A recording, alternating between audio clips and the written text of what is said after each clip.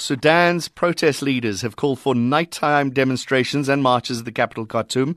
The renewed nighttime rallies are aimed at putting pressure to the Transitional Military Council to hand over power to civilians and condemn crackdown on a sit-down earlier this month. Gunmen in military fatigues violently dispersed thousands of demonstrators who had camped outside the army headquarters in the capital, leaving dozens dead and hundreds wounded earlier this month. Earlier today, I spoke to Sudanese civil society activist Dr. Asha Alkarib and asked her why protest leaders choose to return to the streets. Because of the deadlock, because we ended up with no opening for resuming the negotiation, and because the military council is insisting on not fulfilling the requirements that the change and freedom forces put, including forming an independent, transparent investigation regarding the massacre in Khartoum and the release of the activists and the politicians that have been arrested. And, of course, the Internet, because we are now completely isolated inside and outside, because the Internet has been closed for now almost 2 weeks. Unless these requirements have been at least fulfilled, there is no way for the change forces to sit back for the negotiation, because the ground is not leveled at all now, And because almost Khartoum is now in a military siege, not only Khartoum, actually, even other cities.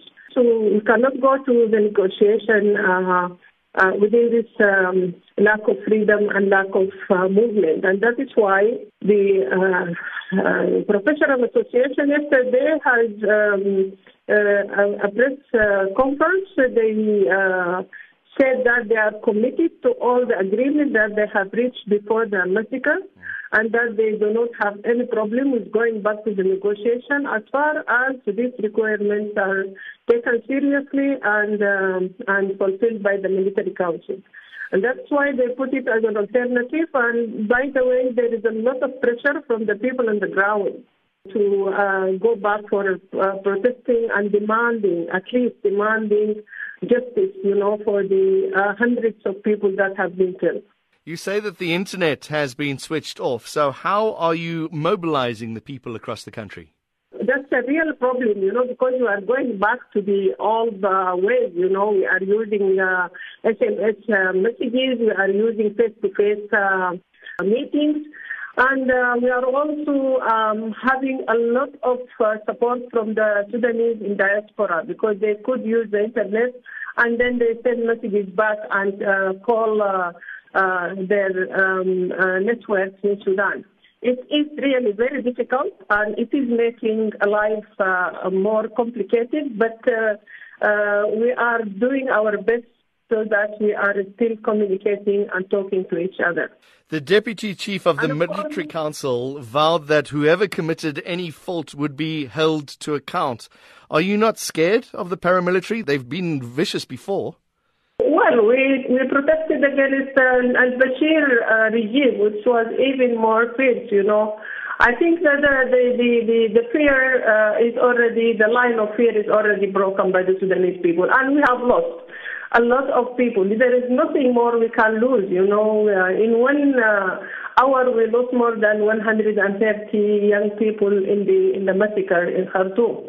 But of course, we have to be careful, because the idea is not to put ourselves in front of the guns of the military. And that is why we are keeping all lines open, and at the same time, we are also using the diplomatic and the human rights instruments, including pressure from the African Union, pressure from the European Union and other allies, so that no more human rights violation and no more violence is happening in Sudan. The Ethiopian Prime Minister Abiy Ahmed has got involved. He's trying to mediate some sort of meeting there. Are talks going to go ahead soon because of that? You mean the African Union? Yes.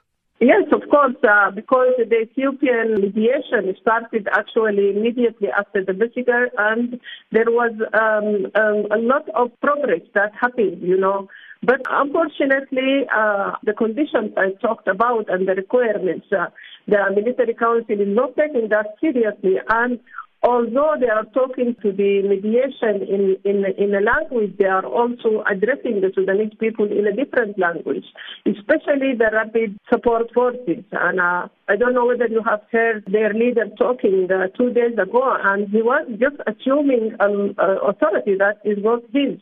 And he is threatening people, and he's actually behaving like a president, of Sudan. So the Sudanese army is the formal institution is saying something that is different from the rapid support forces. And of course, both of them are in the military council. So we are hearing conflicting arguments and contradicting declarations from the military council. At the same time, they have admitted that they are responsible for the massacre. They didn't do it, but it happened as a result of another process of taking over an area of criminals, But this argument is not accepted because disbursement of the sit-in area in Sudan coincided with disbursement of sit-in areas in another 13 towns. So it was an organized operation, and they have to be held accountable for that, and they cannot be responsible for the investigation. They are the ones who are actually committed the crime.